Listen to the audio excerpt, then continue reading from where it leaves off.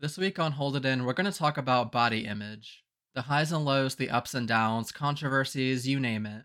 This is important because even though the conversation surrounding body image and this whole body positivity movement is opening things up more, we can still do better and we will do better. But first, let's go to our question of the day. This is the part of the podcast where I get a randomly generated question and I just say whatever comes to mind first, just as a little lighthearted intro to the pod. This week's question is, if there are 100 people, I'm assuming including myself, how many would be more patient than you? So I've never thought about this before, and I really had to think about this for a second. But I think it really comes down to the context.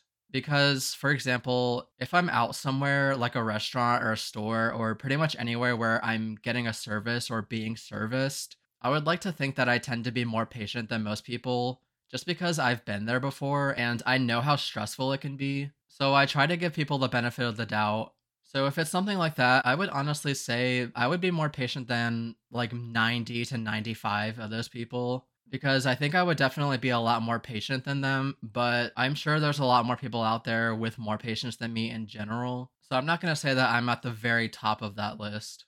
But on the other hand, if you put me in a room with a bunch of kids, those 99 people are going to win this one because I just cannot stand kids. I'm sorry. I don't like kids. I never have and I never will. This is a character trait that I wish I didn't have, but it's just the way it is. There aren't very many times that I can really recall that I've lost my patience. So I think it would be fair to say that, at least in a lot of cases, I tend to be more patient than a lot of people. So with that out of the way, let's get into our discussion about body image.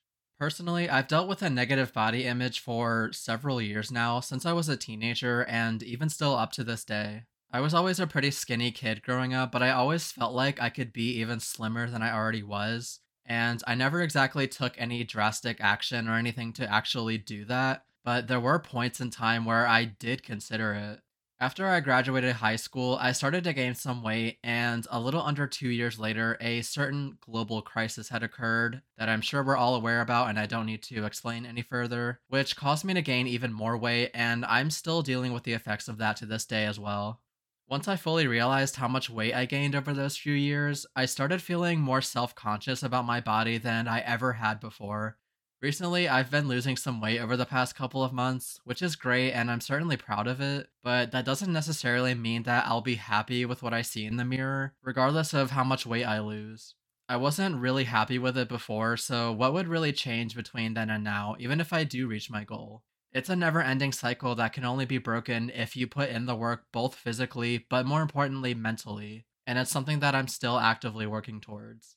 I do want to point out that body image can be a positive thing. I think what a lot of people think about when it comes to the term body image, it has this negative connotation to it.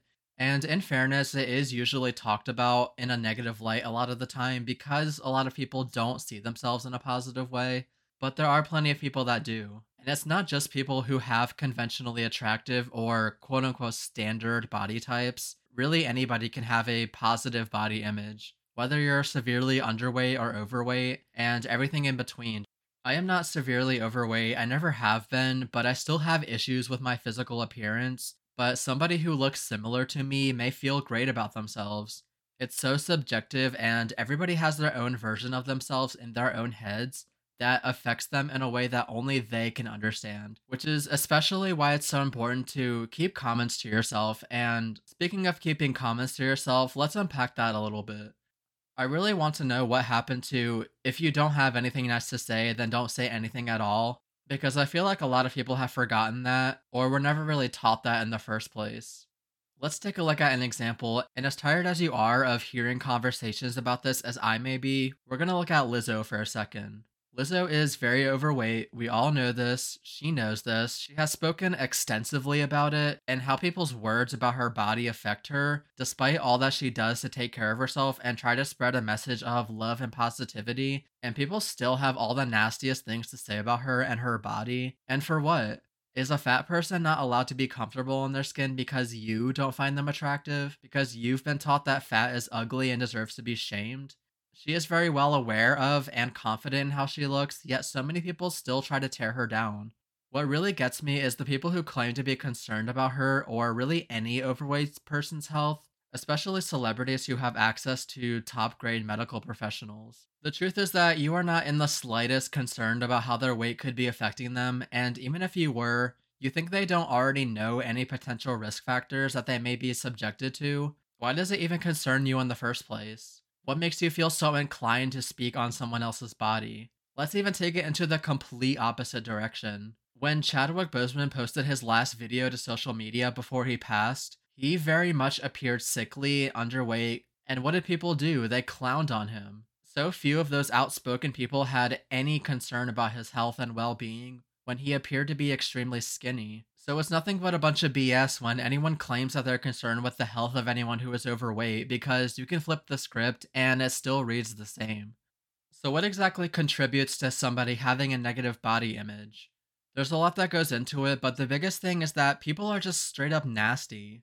An overweight person will just post a normal selfie like anyone else would do, and suddenly there's thousands of comments of people just speaking on their body for whatever reason. I see this all the time on Twitter. So then people who aren't involved in the discourse and are already insecure about their appearance might think, well, what if I looked like that? Is that what people would say about me if I looked like they did? Or what if somebody does look like that?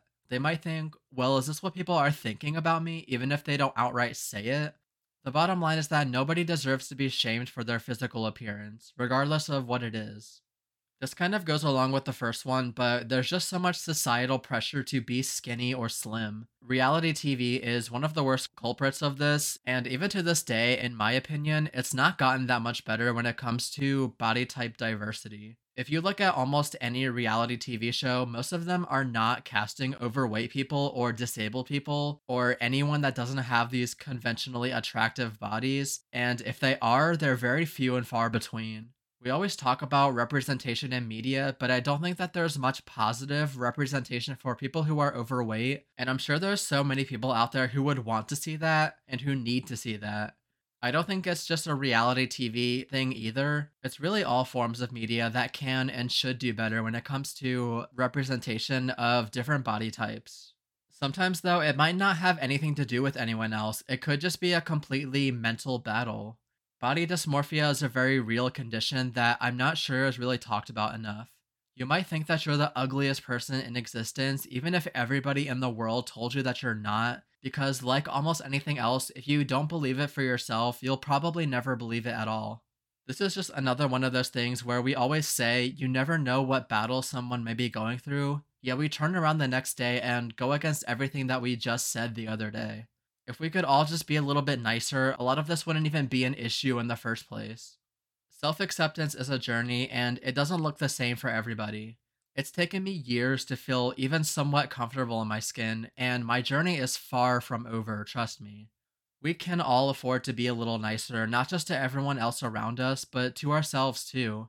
It costs absolutely nothing to be kind. And I just want to say to everyone, including myself, be confident in who you are, even if everybody else is telling you not to be. Even if you were your only supporter, that's all you really need, anyways. People can say what they want, but when it comes to your life, you'll always have the last word. That's about all I have for this week. As always, thank you so much for listening. If you want to support the show, you can follow wherever you're listening. You can also leave a rating or review. You can follow me on Twitter at holditInPod, or if you have any feedback, suggestions, or pretty much anything else, you can email me at holditinpod@gmail.com. But until then, I'll see you all next week.